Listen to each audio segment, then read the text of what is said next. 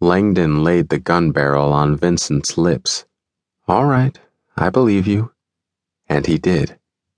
Langdon had butchered the captain who had brought Kane over from the U.S., cut him, and then burned him alive at the dock, right in his boat on the London docks. Captain Barrett, tough old bastard who was involved. He was waiting to bring this Kane back to the U.S. with what he'd stolen, what he had stolen from Langdon and his sister, Ronnie.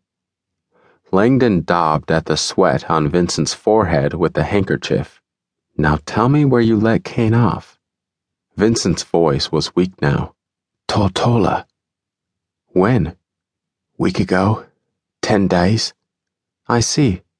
And he went where?" "Don't know." Langdon aimed the gun between Vincent's eyes. Vincent rallied.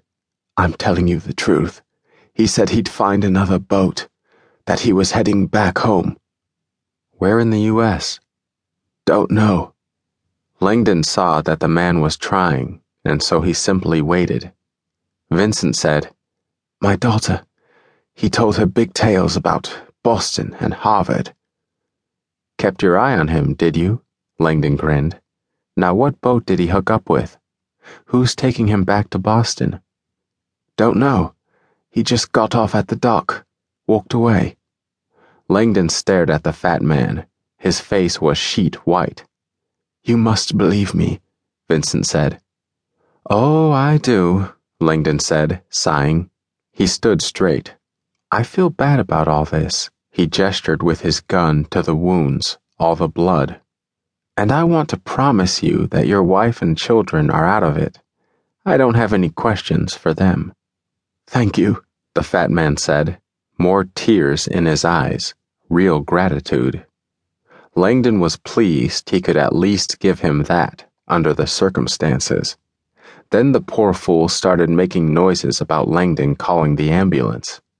Langdon made a regretful face. "If I'd thought to bring a mask, maybe." Vincent said, "You said you would.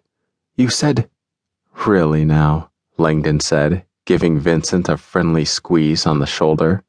"Just because I believed you doesn't mean you should have believed me." He moved the bloody pillow over Vincent's face, pressed the gun down, and pulled the trigger twice.